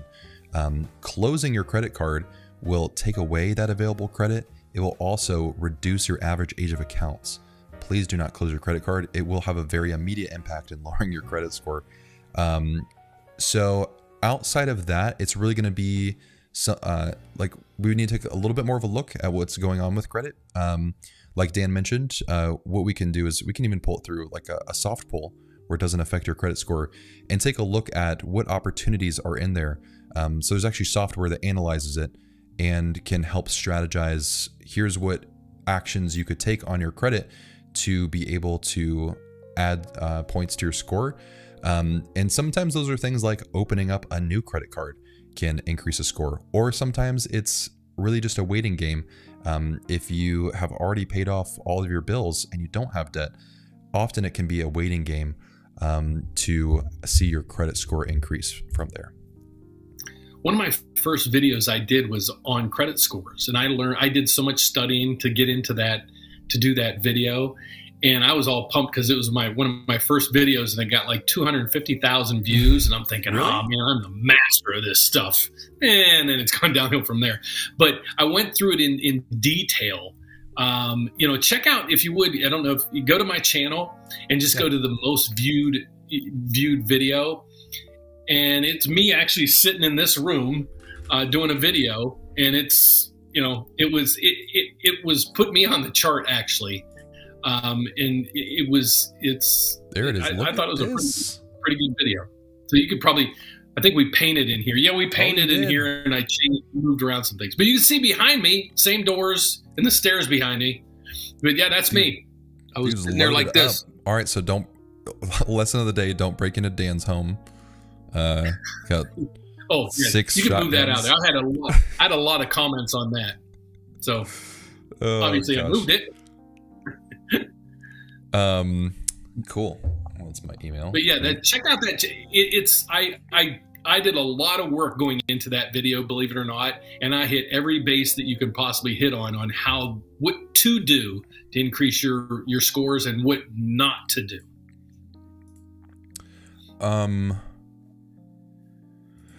Abraham said, there's a small trailer subdivision with 7 mobile homes on it. What kind of loan should I go for?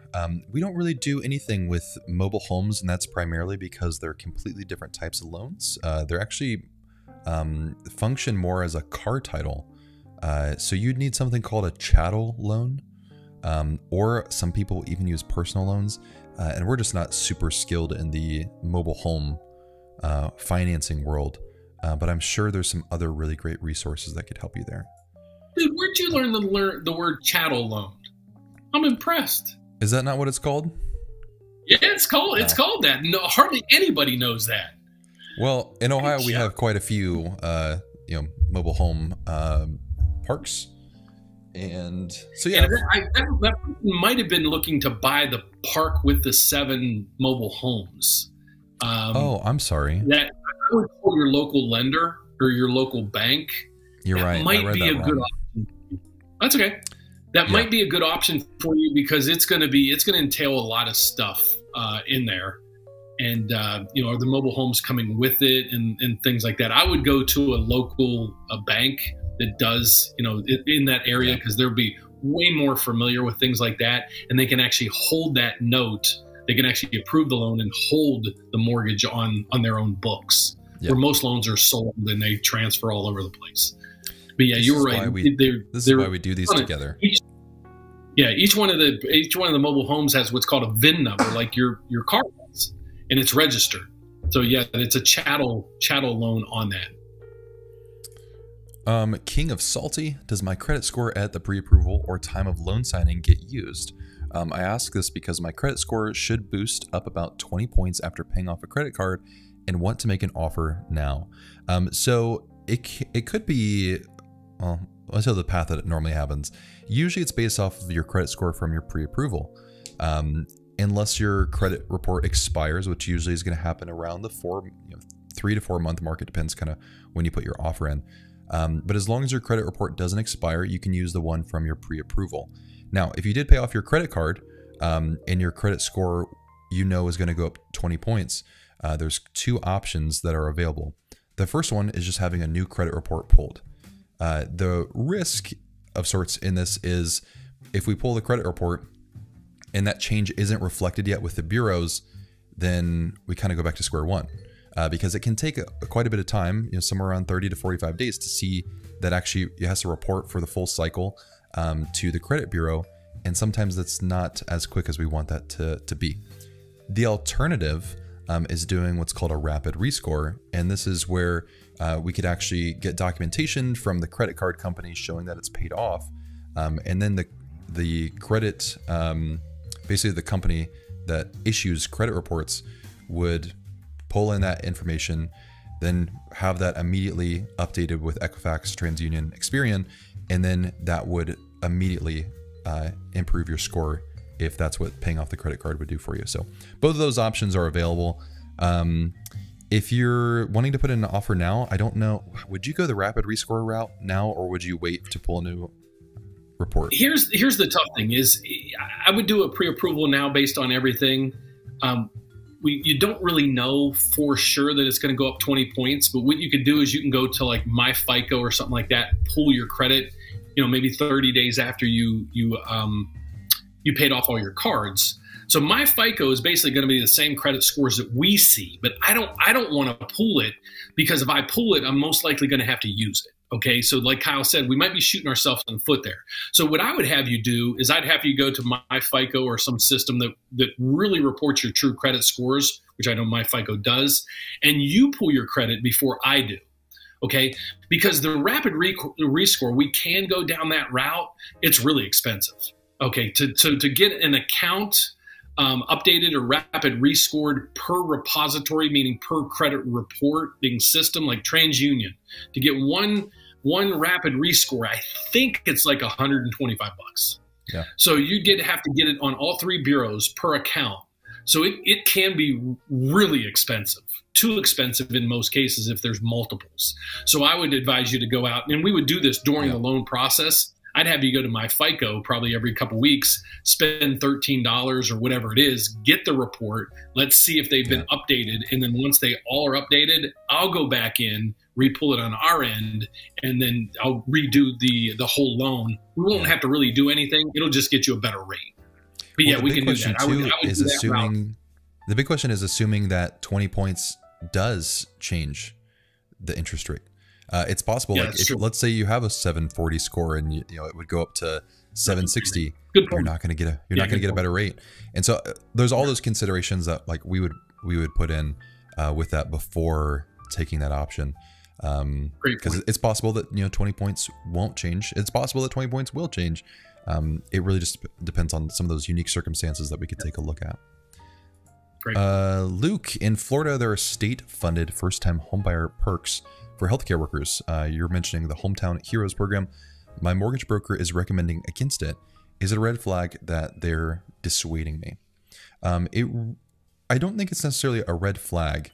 It depends on, first of all, why are they dissuading you from that program?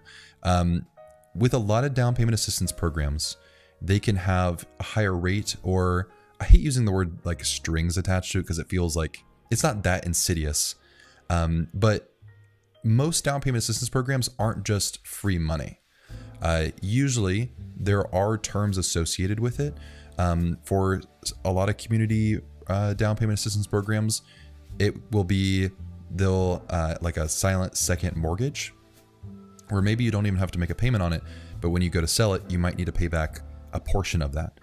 For instance, there's one around here where it's if you sell it, no matter how long you've lived in the home, you have to pay back half of it. So that cuts into your equity at the time of selling. There's other programs where you just have an increased interest rate, and so often those aren't the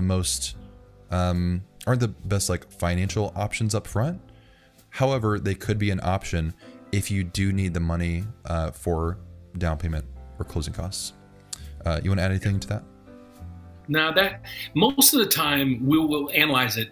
What Luke, what I'd have you ask is ask your loan officer why. Okay, and that'll be a common theme if you ever talk with me. I always like to know the whys. Why are you dissuading me from that? Is it the cost? Here's how most of the down payment assistance programs work. It'll give you, say, $6,000. But to get into that program, it's going to cost you $1,500, the application fee to get into that package. And the rate, let's say they're going to rate 6.5. Well, the rate on that is 7. So you have to analyze it. Is it worth that? You got $5,000, it costs you $1,500, but you netted $3,500 and you got a higher rate. So I always say it this way, if you really have no money and you still would like to buy, there's some of these options out there. But if you can scramble up the money, it's always more prudent to go without most of these down payment assistance programs, because Kyle hit it right on the button. Most of them have strings attached that don't make a lot of financial sense, especially over a 3 to 5 year time frame. I was wondering why I was like, are we even live? Because I wasn't seeing any new comments, and it's I didn't update the page. That's why I was okay. Just me trying to figure out what in the world's going on. Let's see here. I'm just glad I didn't have to do this from my phone today. we had to scramble around right before we went live because I was down in my basement where I usually have the setup, and my internet for some reason was just terrible. So I had to move upstairs right at the last minute. So I'm using my laptop's camera and everything. So sorry, I'm not high def like Kyle, but I'm here. Luke said, "Thanks for answering. You're welcome." And Luke, are you the Luke that I know? Because I'll say your picture looks. I think you're the Luke I know. Without, I don't want to add some little doxing in here. You'll know what I mean. Or you're just another Luke that looks very similar with the same name. Bach potato. Do doctor loans allow 0% down, and would it be a good idea to put 0% down in this market? First, I can address the second question first. Whether you put 0% down now or later doesn't really make a difference. Or if you sell and bring money to the closing table, it's all the math all is the same. The only difference is if you go and spend that money on something else. So putting 0% down in any market doesn't really change your financial situation, because that money is either tied up in your home or it's sitting in an account somewhere, or you spent it. So in that instance, like doing, forcing yourself to have a down payment just forces you to not be able to use that money for anything else. Does that make sense? Am I explaining that like? Yeah, but I the thing that shows up to me is in this market. So I guess my question would be, how long are you planning on staying in that house? Because if you have a very short-term duration that you might have to sell it, I probably wouldn't be a buyer in this market if you're not putting any money down, because if we do have, it depends on the area that you're in as well. So let's say your area has a 10% correction and you have to sell next year. You're going to have to bring a lot of money to closing. But if you, like Kyle was saying earlier, if you plan on spending, 5 to 10 years in that property, I would take that deal all day long. 0% down and, in this market. Yeah. I'd rather have my cash sitting in my account than sitting in my mortgage account where I can't get access to it. Right. Janet Santiago, I have a question. Is it easier to get approval if you are a W-2 buyer? How many years do you have to be W-2 in order to get a loan approval? It is easier to get a loan approved with a W-2, but marginally. It's not like other loans are super difficult to do. There are some more complexities that come with people who have 1099s or different types of self-employment. W-2 certainly is the easiest option, but it doesn't mean that all the other options are super hard. I feel like sometimes when people hear that, they think, oh my gosh, that means it's going to be really difficult to get approved self-employed. There are more options for self-employed borrowers than there are for W-2 borrowers. If you have a W-2, you kind of just get like one option. There's no flexibility. Yeah. If you're self-employed, there's like new options. 1099 income, cash flow, debt servicing, all kind of different things. Yeah. Yeah. I'm the one who analyzes all the corporate returns and the self-employment returns. And it's crazy how many people, the write-offs people take. So one of the things I tell the people that are self-employed is don't go just completely crazy on your write-offs to write everything down to zero, because you're never going to buy a house. Yeah. And then your question, how many years do you have to be W-2 in order to get a loan approval? So you need a 2-year income history is what most loans are going to look at, but it doesn't have to be specifically W-2. I feel like a lot of times people hear 2-year history and they think 2 years, one specific job. And actually mortgage guidelines are a lot more flexible than that.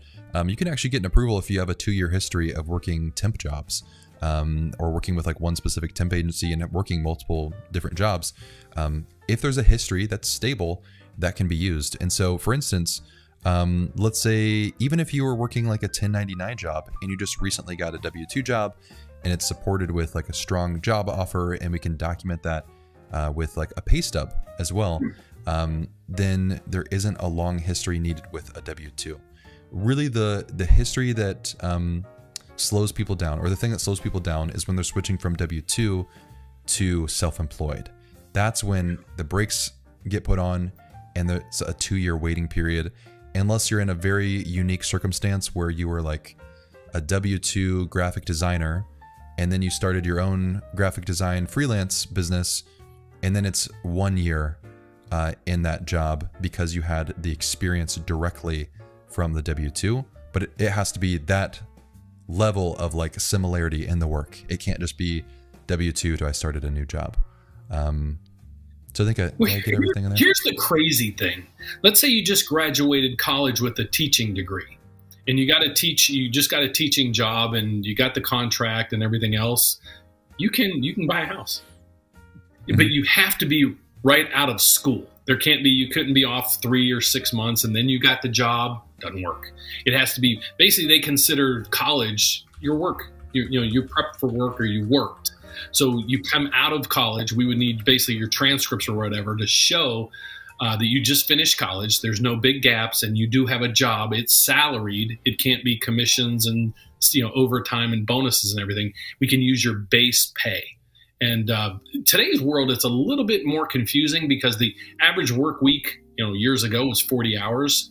Now people are flex a little bit. So that's where it gets a little bit complicated. But if you're like I said, like a teacher or something like that, where it's contracted, or they're saying, here, you have a salary of 60 grand, we can use the 60 grand. Yeah. Reed Porter, how do bond prices affect mortgage rates? They're inversely affected. So when bond prices go up, mortgage rates go down. And the inverse is true. When bond prices go down, mortgage rates go up.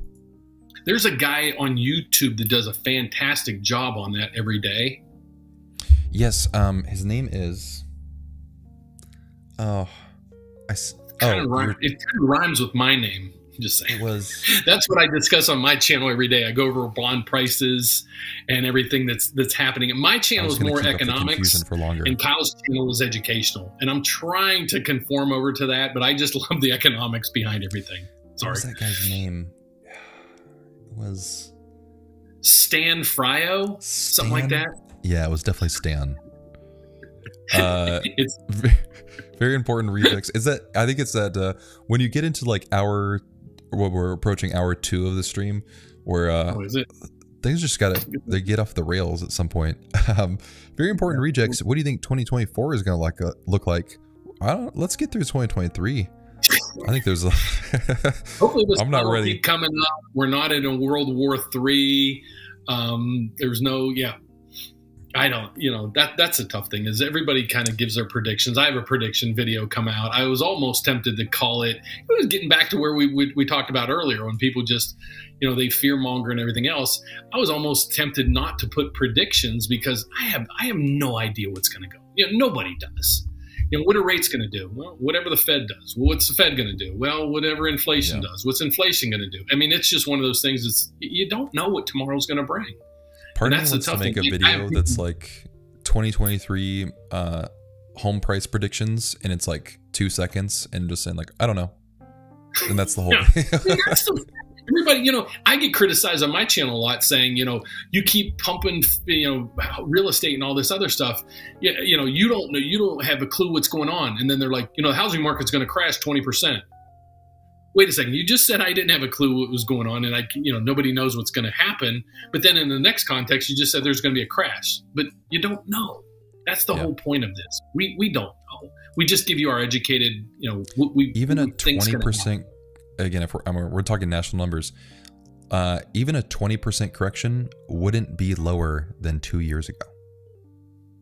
Because if home values go up 20% and then they go down 20%, it's actually not, that goes up this much. 20% down is 20% from that top number. So it's actually probably going to be closer to an 18% reduction, not actually be a 16% reduction. Not a full 20%, because it went from a higher number down. Yeah. But do you see Dayton dropping 18%? No. And what's really interesting, and I talked about this in the video that I posted like last week or so, where like real estate, everyone hears about like its location. It's all about location. And sometimes we just think like it's the state or it's the city even. But it's actually all these little pockets inside the city. So like, Dayton, for instance, has probably 6 different like prominent pockets, or 6 different neighborhoods, and they all have their own little feel to them. One is kind of like the downtown business side. The other is kind of the more historic, had like German immigrants came in and built like in that era were mansions, and now they're like small houses compared to, modern things. You have all these little districts, and they all have different like development opportunities to them. And so that's why I was a big fan of like renting in where I was at, because I was able to get a really better feel of what's happening in my local market, and very quickly realize like, oh, the neighborhood I thought I wanted to live in when I lived in a different city is not where I wanted to live in. And then you actually get connected to seeing what's going on, and like actually talking to local business owners and seeing like, oh, there's a lot of money being pushed into, these specific neighborhoods with different commercial developments and, city opportunities. And that's what matters, is understanding this like hyper local understanding of what's going on in real estate. Because I talked about this in the video, like, I don't care what's happening in like Sacramento as far as like my purchasing decision. It does not matter what's happening hundreds of miles away. It's not affecting like my local market. Yeah. That's what I preach on my channel all the time. It's irrelevant. Your area is a microcosm of what you're looking at. So again, I'm from a small little town in West Virginia. It again, kind of like you. I don't care what Sacramento's doing. Saying, Austin's killing it. Well, they're up, 30% in the past 2 years. Well, my little town that I grew up in is up maybe 8% in the last 2 years. So it's all relative. Yeah. Niall said, hey, it's Niall from Brooklyn. My job is... Hey, we got another New Yorker. My job is relocating me to LA. Will I be able to use FHA to get a new primary residence with 3.5% down? Because it's 100 miles away from my first place. Yes. Yes, you will. You will be perfectly fine there. Oh, this is the guy that said the Bobby Caldwell. Yeah. I am glad to help. And I'm sure Dan is as well. Sebastian, I am comparing today's high interest rate market to the low interest rate market we had a year ago. What is a reasonable difference in monthly payment I should be willing to pay? Well, if we want to run through like just a very quick number, let's do this. But his that's going to be a tough question to answer, because he would be the only one really to determine what he's willing to pay. Correct. If you just wanted to see the difference between like different interest rates, you know, just a very simple mortgage calculator can help you with that. You know, for instance, let's see, exactly a year ago, what were mortgage rates? Put in 3. You'll be good at 3. Does this show back a year? Oh, let's see, December.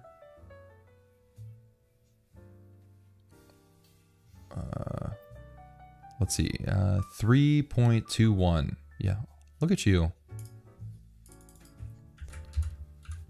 And then looking at today is like 6, I think 6.5. Yeah, 6.5 is the average. So, you know, $350,000 loan. This is just principal and interest. Is $1,500. You bring that up to 6.5%. You're up to $2,200. But like Dan was mentioning, you know, what are you willing to pay is actually an affordability question, and not really a mortgage question. And unfortunately, I think those two have kind of blended in for a lot of people, where ultimately you need to decide what's affordable and what's comfortable for you. There's tons of different like rules of thumb and ways that you can calculate this to give you an average, but you're the only person who lives your budget day to day. Even the world's best financial advisor doesn't live in your budget, and really only you can know what's comfortable. So the way I like to look at affordability is not having the lender tell you what you can afford. It's really getting really comfortable with understanding what your budget looks like and feels like and what your goals are. And then bringing that to a lender and saying, this is the number that is my maximum. And then from there is where we strategize loans to figure out what can we do or what works to fit that number. And then we can start shaping everything around that number specifically, rather than the alternative that a lot of people do is they go to a lender and say like, what can I qualify for? And then they get a number and they're like, yeah, that sounds good. It's not the best recipe for success long-term if you want to be budget conscious. Buying a new build, can you do the closing hack? Oh, okay. So the home is $325,000. Closing, I'm guessing closing costs are $10,000. Offer $335,000 to get the seller to pay the $10,000 closing cost. Yeah, you can absolutely negotiate that. If it's with a builder, it's going to be really up to how much they're willing to negotiate there. Do you see any issues with that? No. So how you explain it? Here's how I explain it. This is really simple. Mr. and Mrs. Seller, you want a net $325,000, right? Yep. Okay. So wonder if I were to offer you $335,000 and you give me $10,000 back. So your net to you is still $325,000. So some people might say, you know, the consequence there is, well, they're going to pay capital gains possibly on those additional monies. Most people aren't going to look into it that thoroughly, and it's not really going to change their tax liability on that, so they're okay with it. But that's the best way to say it. What's the seller wanting to? What's their bottom line? What do they want to walk away with? And then we can backload the number from there. But you got it directly. What you put on the screen is exactly how we're explaining it. Yep. What's up? My brother's in the chat. Are you listening to oh gosh, what was that? Gangnam Style cool and all the other the Cool Jazz Hour? Jackie Moon said, while buying a home during winter and how crazy the weather has been, should I be worried about how someone winterized the home? Have you ever run into any issues with that? No, I mean, it's unless the house is vacant. If the house is vacant, then, you know, when you have a home inspector, they're going to go through it, and they're going to be. Here's the bottom line. I'll explain. Just get a home inspection, and then you should be safe. But you know, the only time it should be winterized if the place is vacant. And again, get a good home inspector, and they'll be able to go through everything in detail to make sure it is working for you. What type of lenders offer land loans? Land loans are usually best through like a local bank or credit union. They're going to have the most flexible options there. My shirt is crooked and it's driving me nuts on the screen, but I don't know which way it goes. You didn't comment about my new sweatshirt, buddy. It's brand new. It's my Christmas. Ooh, I see. I do see it has a little spider on it, though. Is that what it is? Yeah. A little spider? Got it at Costco. They're comfortable. Really? Yeah. Is it Kirkland brand jacket? I don't know, but I have 3 of them, and I love them. I got a gray one, a black one, and now a blue one. They're comfortable. They're warm. They're especially here where it was a balmy 40 today, I think. Ooh, that's not. So it gets to that point where like 40 starts to feel like kind of warm. Where like you walk outside, you're like, oh, that's not that bad. I'm going out in shorts today. Okay, fun fact: I've never been to Costco. No kid. Well, when you come up to shave my beard off, I'll take you to Costco for lunch. All right, deal. This is shaving out. I'm getting some more incentive. My pool's froze, so we can go ice skating too. Oh, really? The whole thing froze over? No, I mean just the top layer. It's so freaking cold here, dude. The last, I'm so glad we flew out of town on Thursday, and they were de-icing the plane when the storm started coming, and thank God we got off, and everybody behind us was canceled, and so it was awesome. But then I get to Florida, day 1 70, day 2 35. It's like It's amazing that you were even able to get that flight, because you told me it was like 4 hours, but. Man, I was seeing those cancellations last night. Piling up. I'm tired tonight. We got in. We were at the airport for quite a long time last night, and I finally got home about 10:30. And then the alarm went off today, and I'm like, "You gotta be kidding me!" But I'm here. Okay, when purchasing a home, but also thinking about using it as a rental property after 5 to 8 years of owning the home, what are some key factors I should consider? I talked to a one-on-one consultation tonight, and the guy was dead on. What do you think that somebody else would be wanting to rent? So in most cases, where are you going to get your most money? Probably from a family. The family's probably going to have, 2 adults and maybe a child or 2 children and a dog. So what would they need? Probably going to need 3 bedrooms, 2 baths, and a garage. So I would look at, I wouldn't buy a little studio apartment thinking you're going to kill it in rent down the road. This is my thought. I'm looking to, where can I get the most money? Probably from a single family home that's big enough to house a family. So when I do that, what I would be looking for personally is 3 bedrooms, maybe 4 bedrooms, 2 baths. Would you consider school district in there too? Yeah, there's a lot of things to factor in. One of the consultants I did today, the guy he watches your channel meticulously, and he went by all through the things. The school district is great.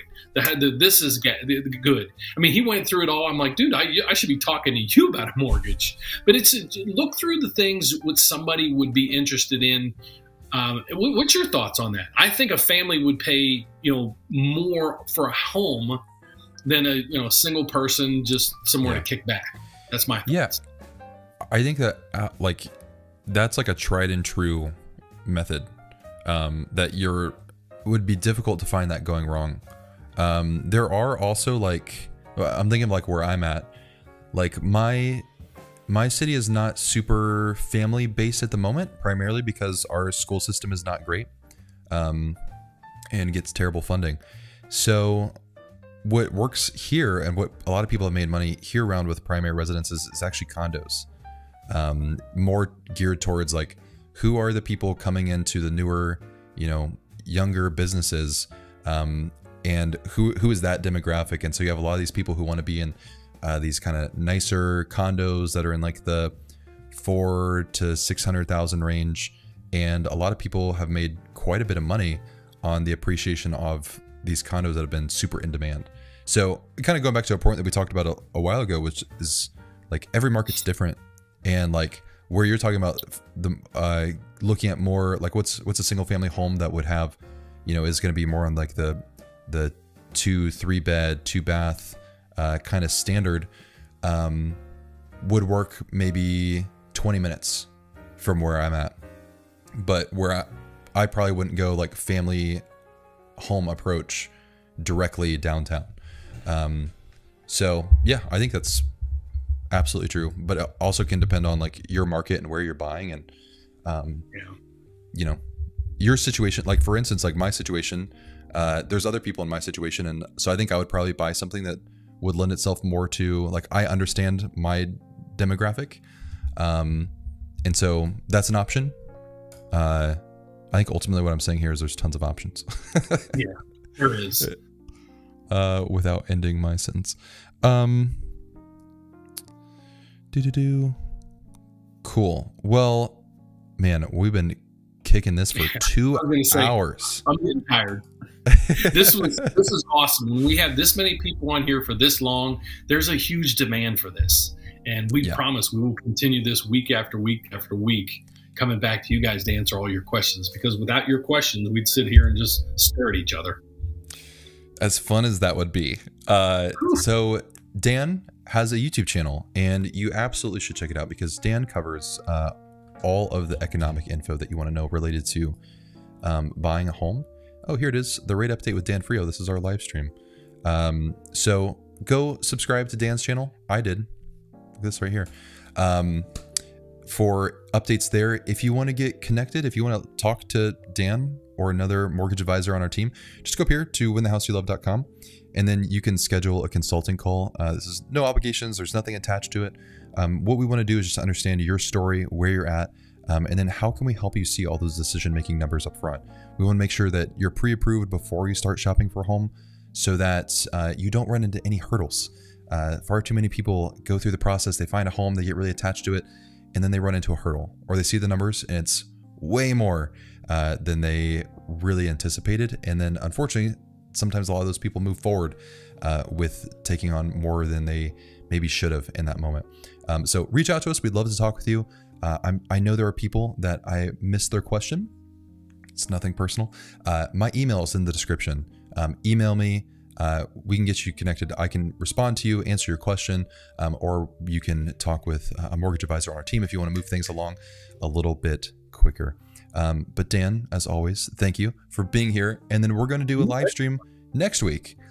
Same time. We're going to do Wednesdays at 8 p.m. Eastern. That seems to be when more people can hop on and join. And Alicia said we give the best advice, and that it helped tremendously back in 2020 when you purchased your home. Well, congratulations. And I'd love to see when people they already bought, but they're still watching. Yeah, that's really cool. And that's where your channel really, what I really love about your channel, because mine is more the economics, what's going on with rates today, what's the economic news today, where yours is true education, and I love it. So you guys are getting the best of both worlds. Subscribe to mine, subscribe to Kyle's, and watch them both, because you'll be an educated and informed home buyer. Awesome. Well, thank you all. Have a wonderful night, and we will see you next